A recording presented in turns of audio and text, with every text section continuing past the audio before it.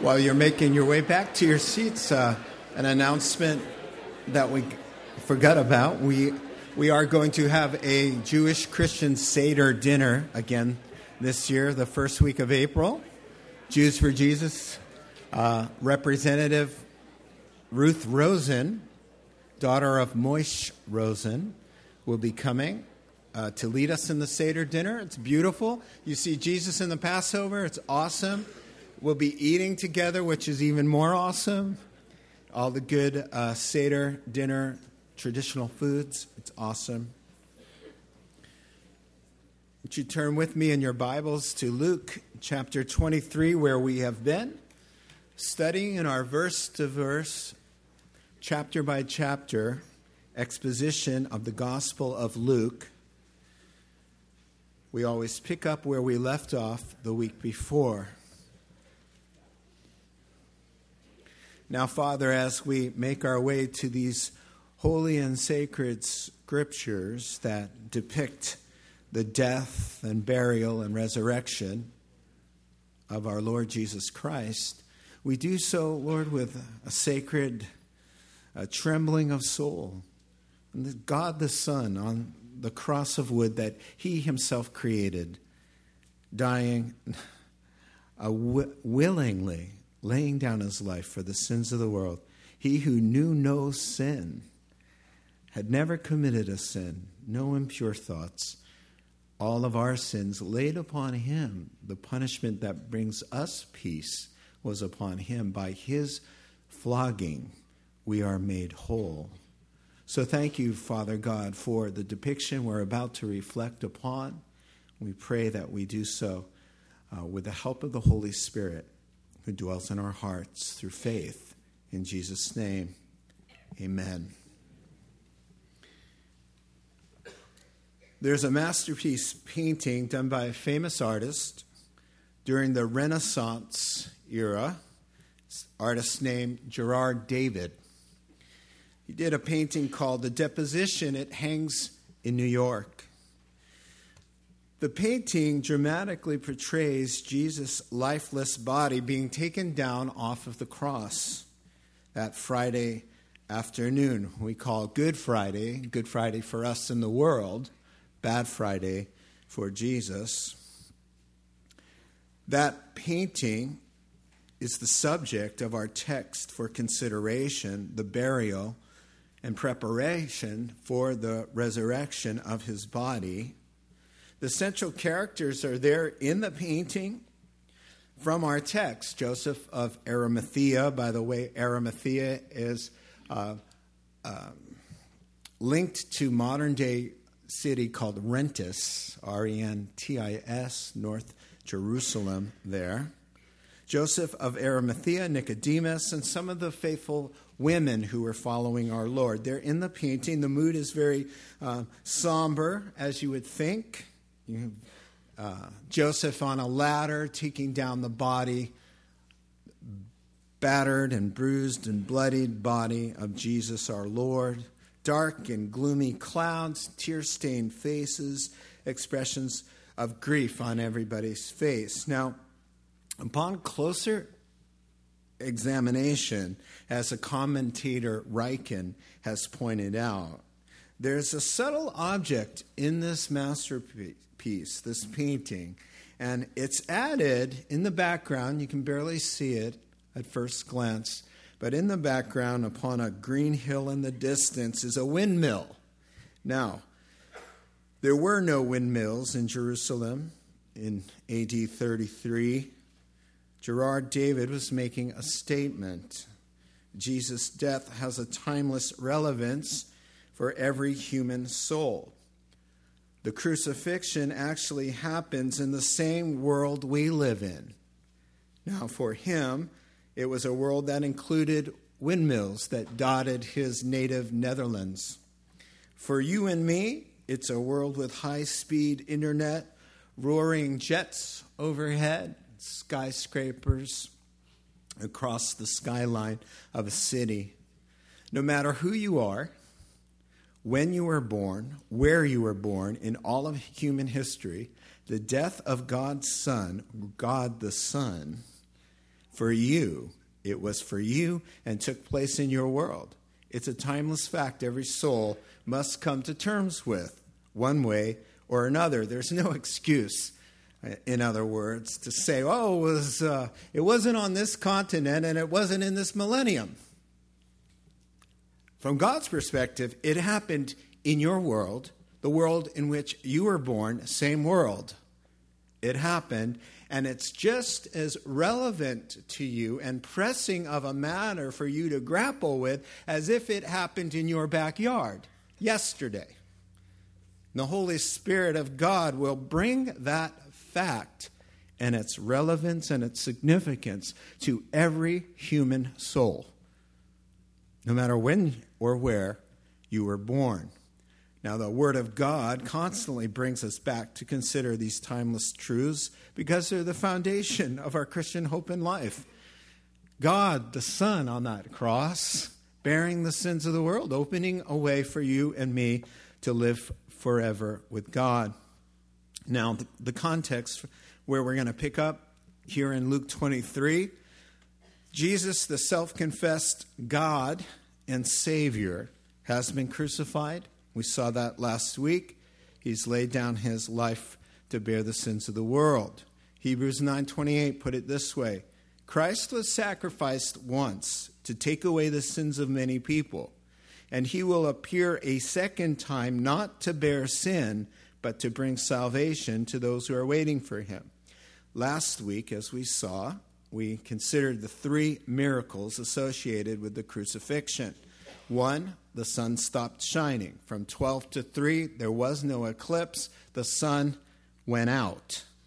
God was making a statement. This is important. Pay attention. Don't miss this. The sins of the world were being judged on God the Son. It was a dark day. Second miracle we talked about last week, the curtain in the holy place was torn from top to bottom. The separator between holy God and unholy man was torn open, signifying this: Jesus' payment on the cross for your sins. When he yells out, "It is finished," paid in full, the veil is torn, saying you can come in now through your connection with the sin bearer. You cannot just anybody come in. But if you have a connection to the one who paid your debt, and he's calling you his child, you are free now to enter the presence of God. And so the veil was torn. We talked about that. Perhaps the greatest miracle of all, we considered last week, the Roman soldier who had overseen the whole crucifixion repents at the end. And the word repents just means to change your mind, to have a change of heart, which is, of course, the greatest miracle of all. And the whole point of this, to change your heart, because it's the changed heart where God can save you. Without a changed heart or repentance, nobody will see the Lord. The greatest miracle of all, from Ezekiel 36, looking forward to that very soldier, where it says, I will cleanse you from your impurities and from your idols. I will give you a new heart and put a new spirit in you. I will remove from you your heart of stone and give you a heart of flesh. So here's this hardened soldier centurion who praises God, the text says. He starts bursting into praise to God. Truly, this is God's Son. He puts his faith and trust in him. And a fulfillment there of the Old Testament saying this is the whole point. Not keeping a relationship based on religious laws, but of a new life inside your heart, a heart change. And we saw that in the life of the centurion. Now, we pick up our text. Jesus is still upon the cross. He has committed himself, his last words on the cross, quoting Psalm 31, verse 5, into your hands, Father, I commit my spirit. And with that, he breathes his last. And then verse 50. Now there was a man named Joseph, a member of the council, that's the Sanhedrin, a good and an upright man who had not consented to their decision and actions. He came from the Judean town of Arimathea, and he was waiting for the kingdom of God. Going to Pilate, he asked for Jesus' body.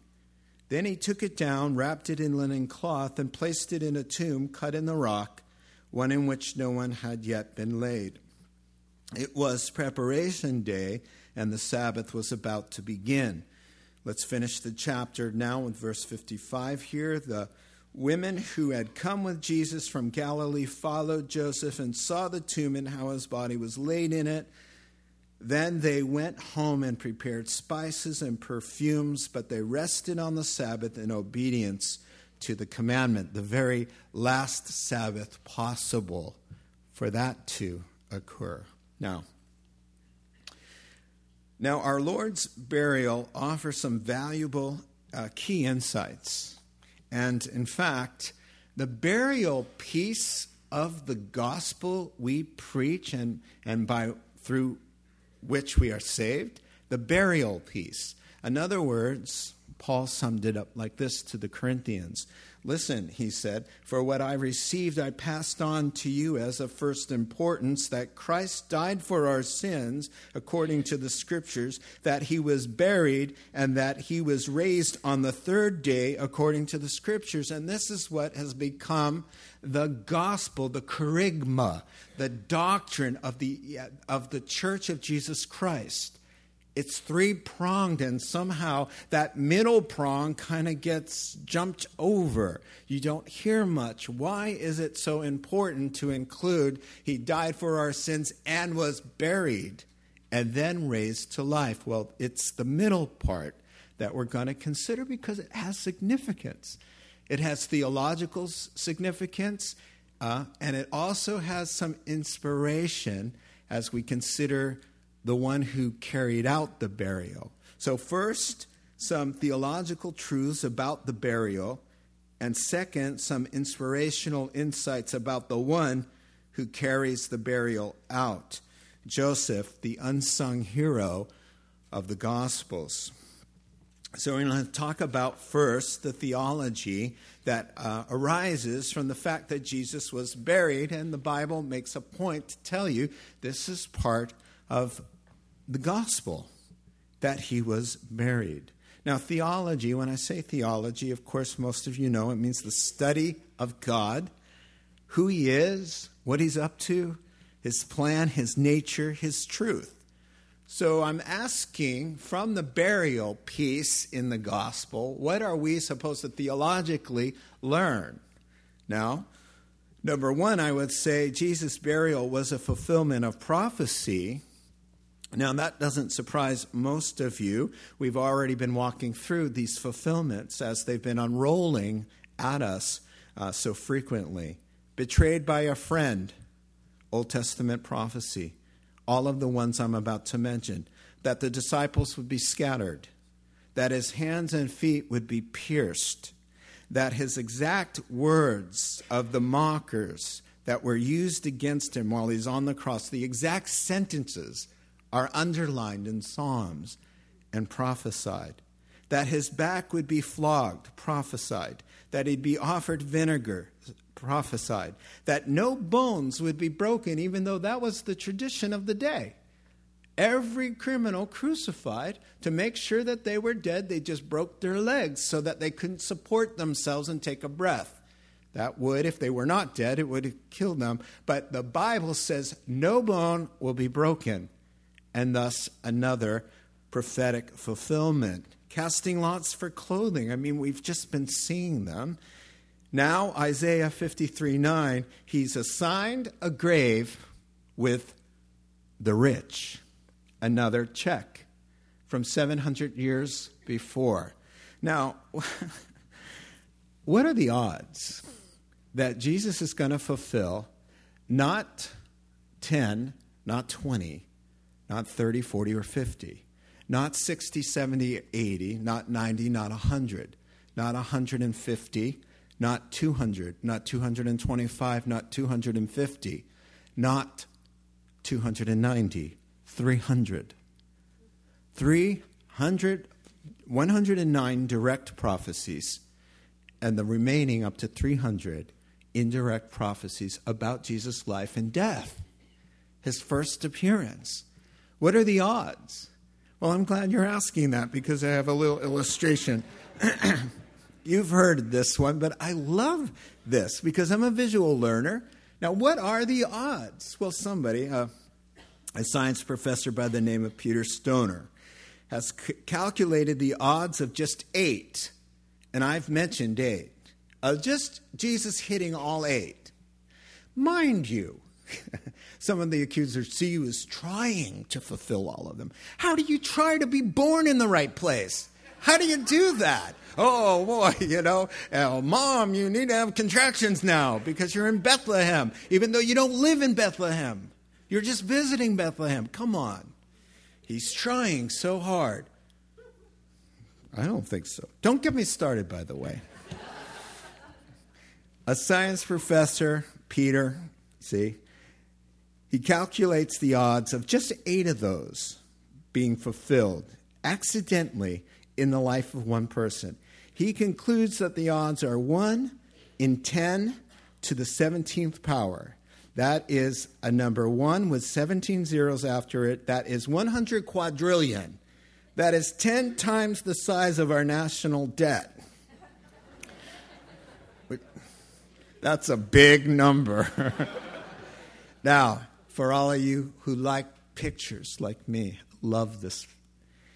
Fill the state of Texas knee-deep with silver dollars and mark one of those dollars with a black check on it.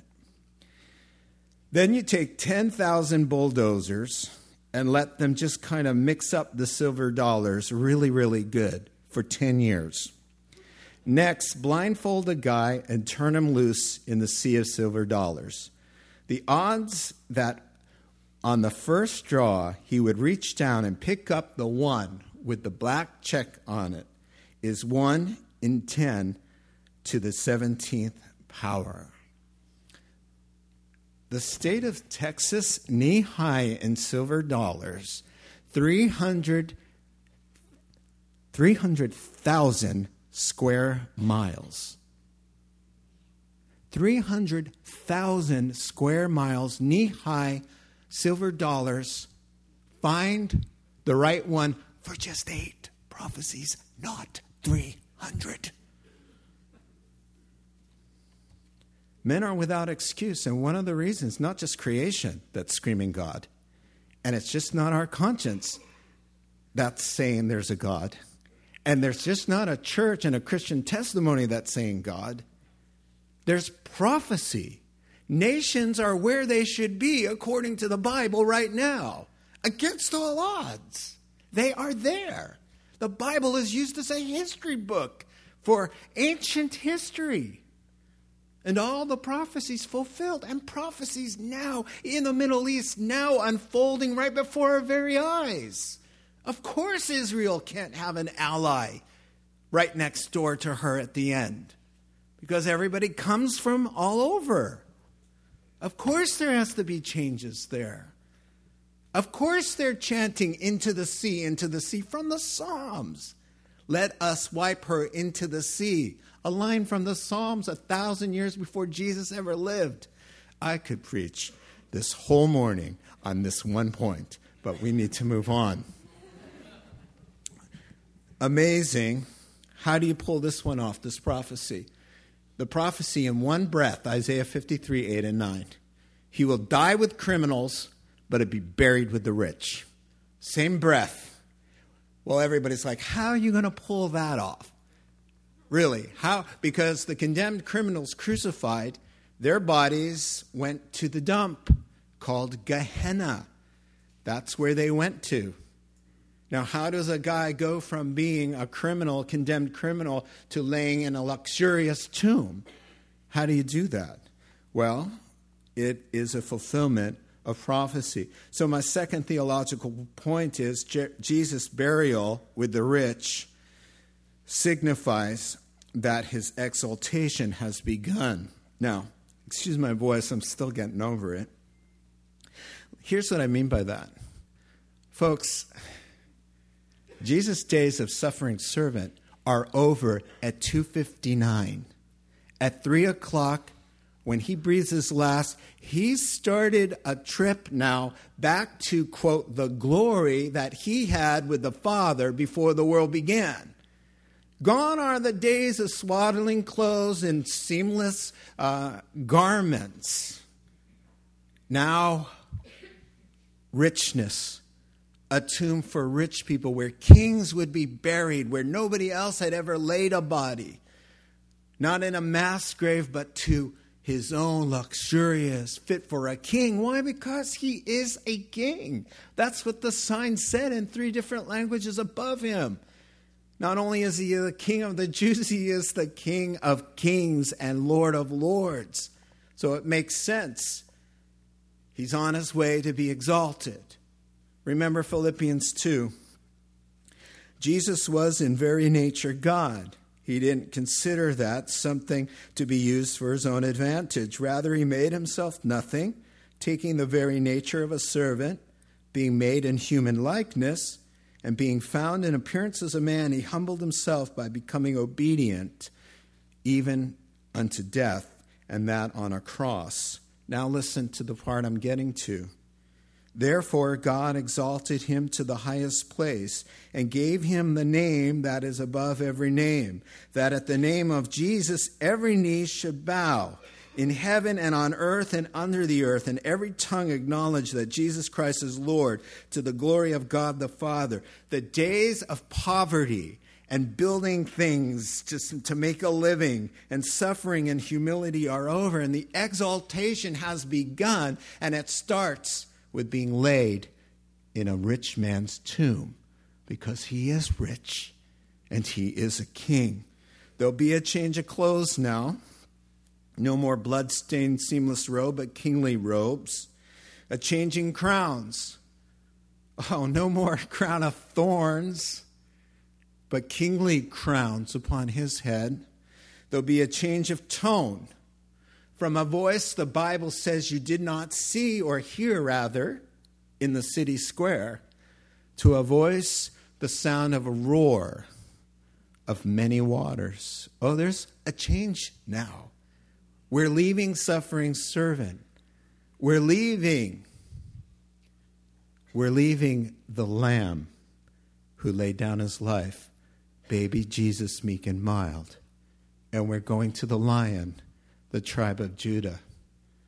I hope nobody's looking for meek and mild Jesus anymore, because he's been raised to his rightful place. And so the exaltation has begun. And really, finally, about this first point, Jesus' burial will form a key part of the New Testament understanding of what it means to be a Christian. Now, really, Jesus dies for our sins, is buried, and is raised again. Now, we often get the part that Jesus died on the cross for the sins of the world, but we don't understand our part in all of that. We share in that.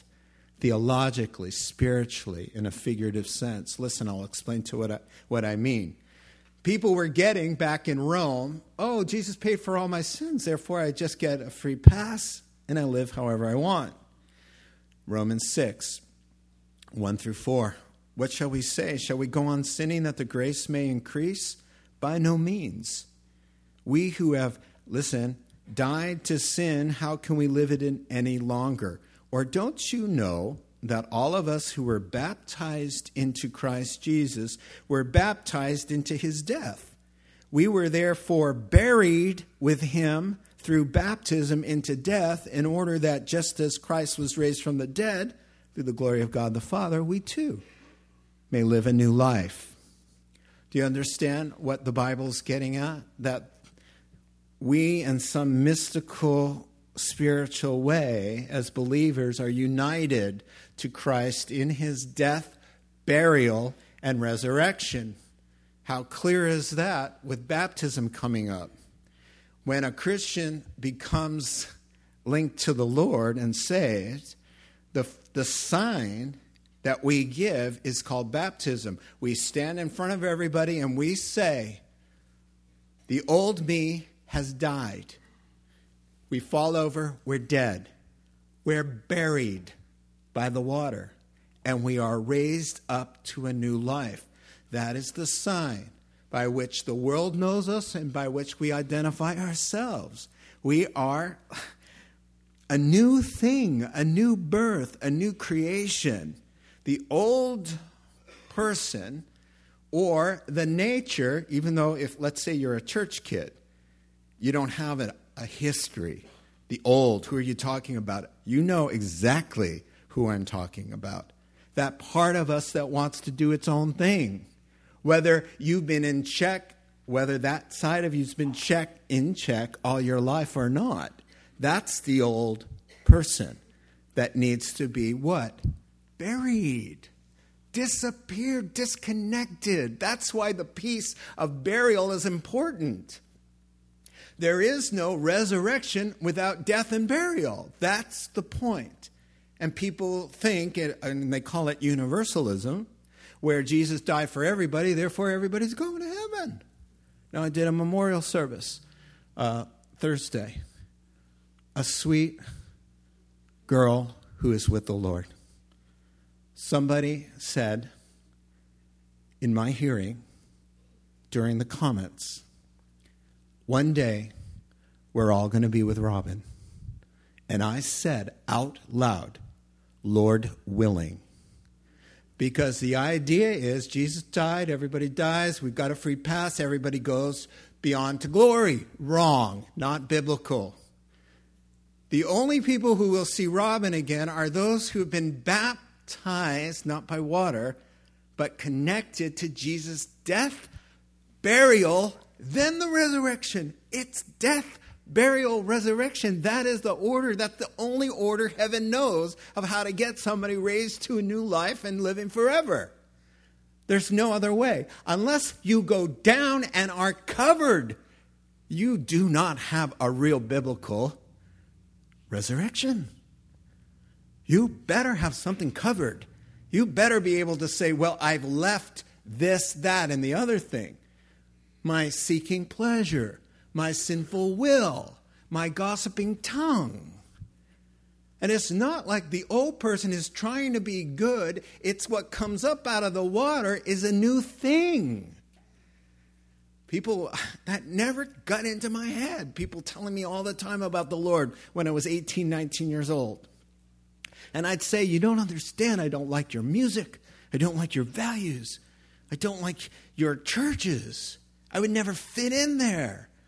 And I said those very words, and it never got into my head. You will die. This person talking to us. You will die and disappear and be covered. And up will come a new thing. Not the old guy trying to like music and do the right thing. And oh, don't say that. Make your list of 10 things that you need to do. And when life gives you lemons, make lemonade. Please. Good luck, because you're not going to heaven with that. You need to have figuratively, a death, a covering, a goodbye, a disappearing. When Eustace, that snotty-nosed punk in Voyager of the Dawn Treader, the guy you just hate, whining with that British accent. Oh, you just want to punch him out. And then tell him about the love of God. But he turns into a dragon because that's the kind of guy he is. It's all about greed. But then Aslan gets a hold of him and you see a tear fall from his eye, and that's, all it takes is a change of heart, and plunged under the water, covered, buried, dead, gone. Up comes new life. We don't hear that snotty-nosed punk anymore. Now, you might have a little outburst occasionally here and there, but that guy is dead and gone. You do not have new life as a Christian. Do not put your hope on heaven if you have not experienced the new birth. Jesus said there's only one way to get to heaven. You must be born again. Period. You can't do good. Dead people can't do good things. Dead people can't do anything. So there's a new life, a new person. Remember, my favorite story about my dad. My dad became a Christian. He's telling me all about the Lord. You know, I was mocking him, saying, Dad, please, you're a Jew. You cannot be a Christian. This is against your religion. This is wrong. And I'm running away from him and doing my thing.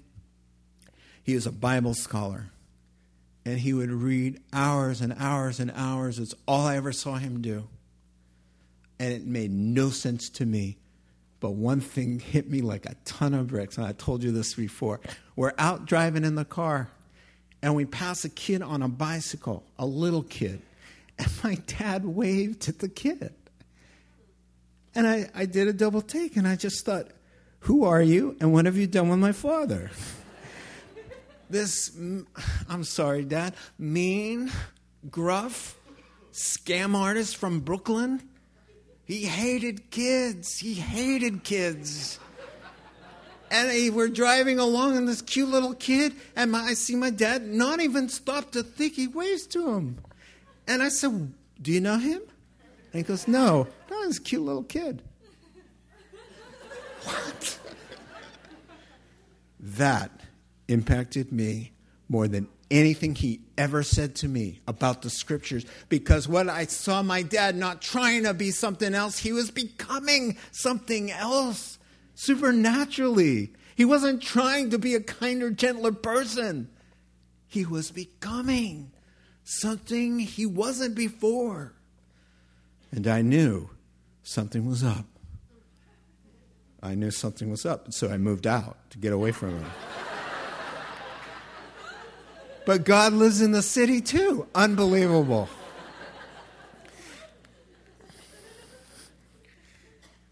Secondly, and my final point, now that we've considered some theological applications of being buried with the Lord, now let's consider this.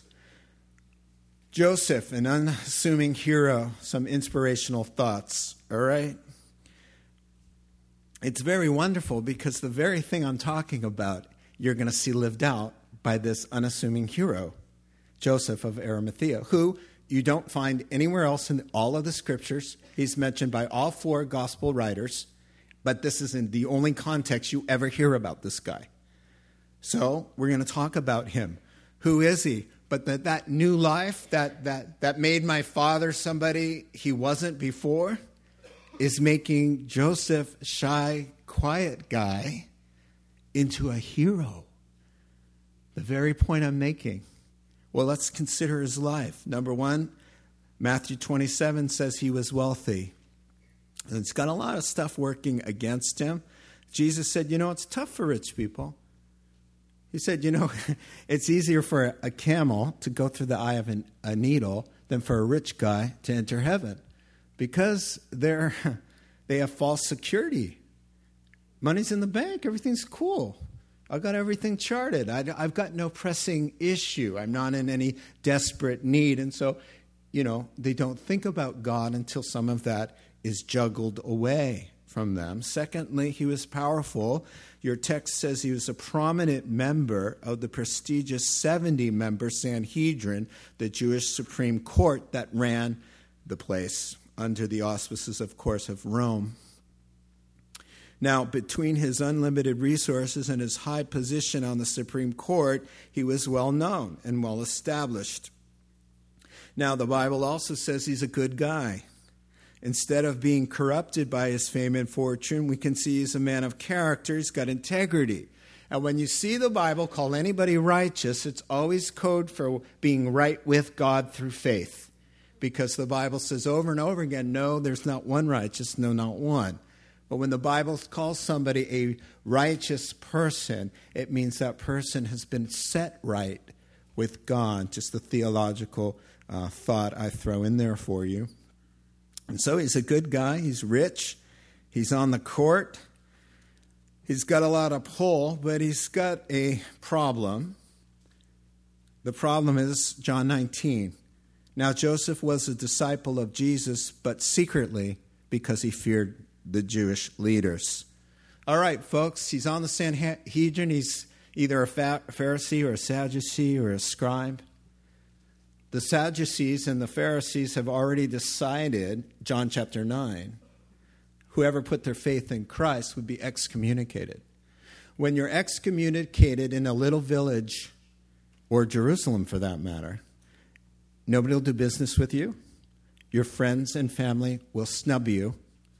You lose everything. You are shunned.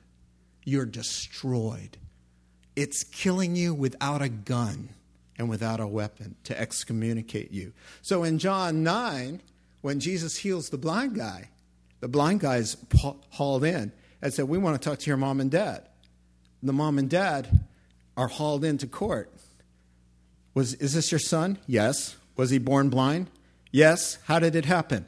Ask him. He's of age. And it says they feared because the Jews had said, anybody who confesses Jesus as Christ, you're out.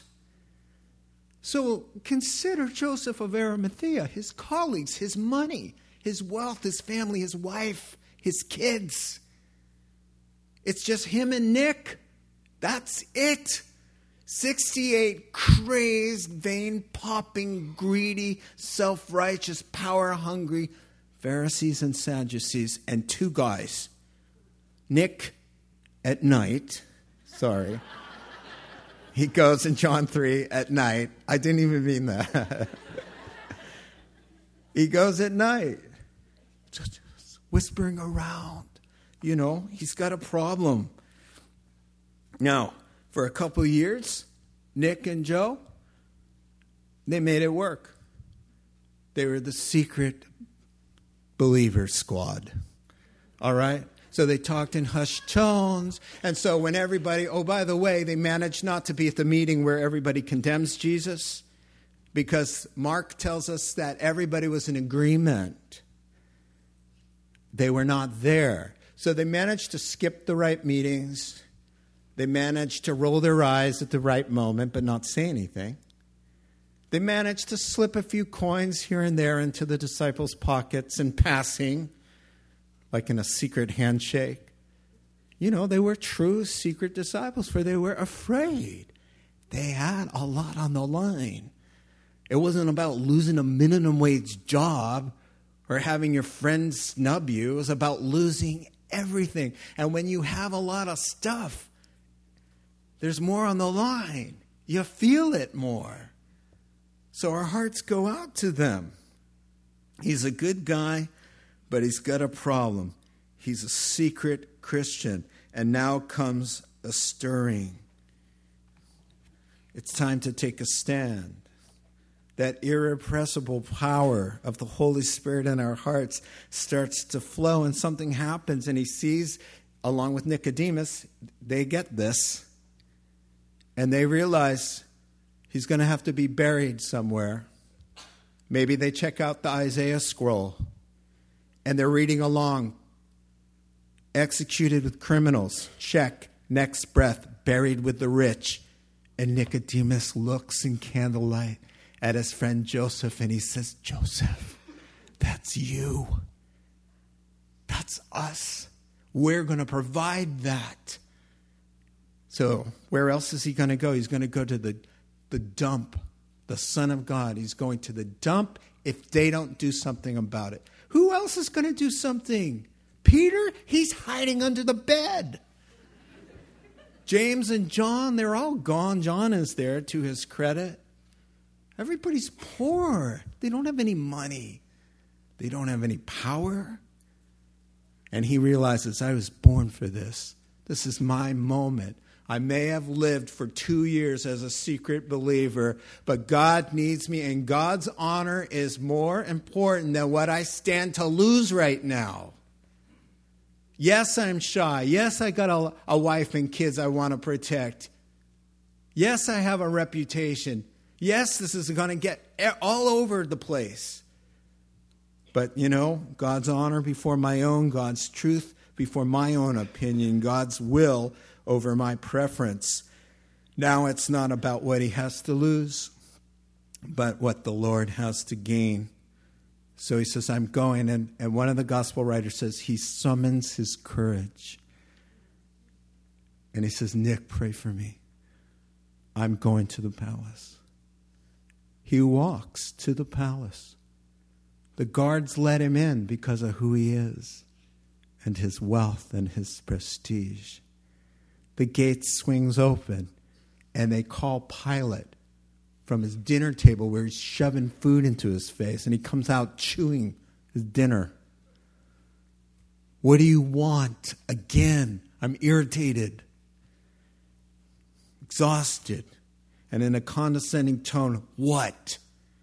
And he says, with your permission, sir, I'd like to take Jesus' body down, care for it, and lay it to rest in my own tomb. Pilate's eyes, big. What is his first thought? You're one of them. You're one of them. Everybody in the palace, he's one of them. Everybody in the crowd, once he gets the ladder, tenderly, gently removing the nails, carrying Jesus, wrapping his body, bringing it to his own tomb with his own aloes and myrrhs. 100 pounds with Nicodemus they bring. No more hiding. The streets know, the colleagues know, it's gotten back to the council. Pilate knows, everybody knows, and that's the way it always will be. It must be. Everybody has to know. There's no way to mingle your life carrying the dead body of Jesus, which we still figuratively do according to Paul. Listen to this. We always carry around in our body the death of Jesus, so that the life of Jesus may also be revealed in our body. Paul is saying there's some awkwardness to being a Christian. There's a cost. There's an association with the shame and rejection and the inconvenience and the persecution that killed the Son of God. And Joseph is doing what we all do, in a sense. Right downtown Main Street, carrying the body in an awkward way, sharing the shame. Oh, one of them. Oh, you belong to him. Oh, you're one of those gospel guys. Oh, praise Jesus. And he gets a little blood. How could you not? It's messy. It's inconvenient. It's costly. There's no more hiding. Why you got blood on you? Us carrying the Lord. What do we have on us? Oh, I got a bumper sticker. I hope it goes a little deeper than your bumper sticker. I hope that you are carrying this intimate thing where there's no question now, friends, the stigma's done. Do you know how many people said, hey, Joseph of Arimathea, did you notice he misses a lot of meetings? You think he's one of them? No, he's not one of them. You think he's one of them? Everybody had the question. You know, I saw him bow his head the other day. Was he scratching his eyebrow or was he really praying over a meal? Oh, none of that. It's all gone. They all know. The demons know now. The angels know. God the Father knows. Mary Magdalene knows. Peter knows. Everybody knows. No question anymore. At his memorial service, nobody's going like this. We hope he knew the Lord. No, everybody knows. Joseph, he's a hero. He's one of us.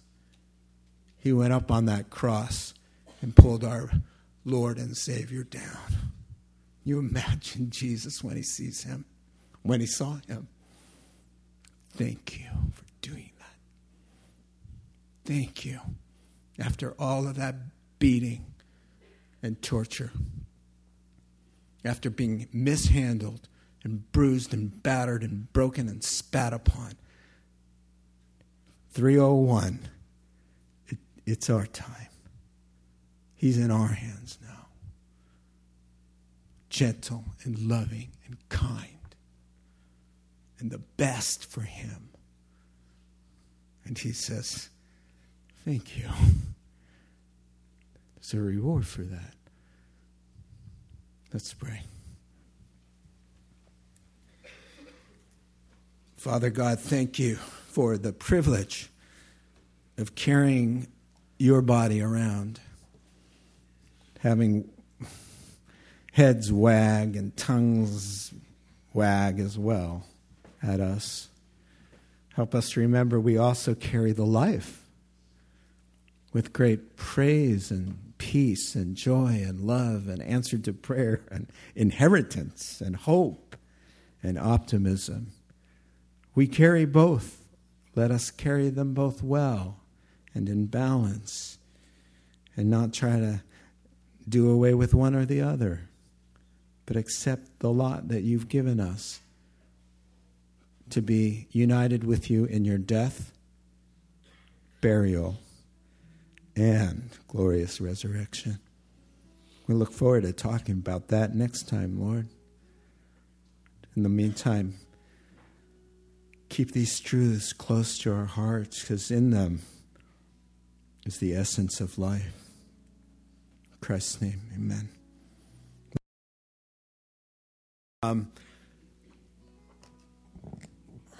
Secret Christians. Who likes to be mocked? Who likes to be thought of as less than? Marginalized? Nobody. I hate it. That first second, and then I love it. But that first few moments are terrible. Barb had surgery a couple months ago, and we're leaving the hospital room.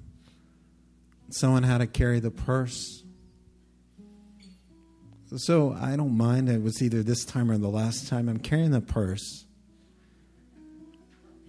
And my wife likes purses. They're big. They scream, purse!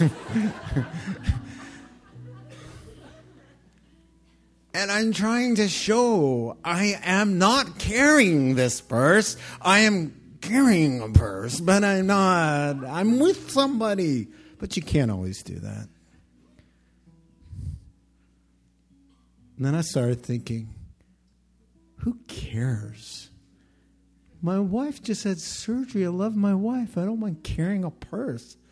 People don't get the right idea. Bye-bye. Your words give you away. Your big Bible you carry, or you have it in your locker. Come on. It's for the love of Christ, who laid down his life for you. You can lay down your life. Nicodemus and Joseph of Arimathea, your moment is coming. Don't despair. You're going to see the door open and you're going to know, I was born for this. This is my moment. And I'm going to step out and your life will never be the same. Do not despair. God loves you. God knows your struggle. And he's going to make a way and you're going to shine. You're going to shine bigger and brighter than you ever hoped or dreamed, just by believing and not giving up. God has a place for you. You matter. You come out a little bit from the shadows and you watch what he's going to do. Heavenly Father, thank you that you love everyone, the quiet ones, the shy ones, the fearful ones, the introverted ones. We're not second class, Lord. You have a day for us, a healing day. A day when your Spirit falls upon us and we do more than we could do without you. Change us, Lord, and help us to remember when we're reproached in the name or for the name of the Lord, it's not an insult but a praise and something to be really glad for. For you bore our reproach gladly. So, Father, encourage our hearts today. Use this truth. Keep it close to our hearts. We'll praise you and walk with this truth. Put it into practice. Show us ways. In Christ's name, amen.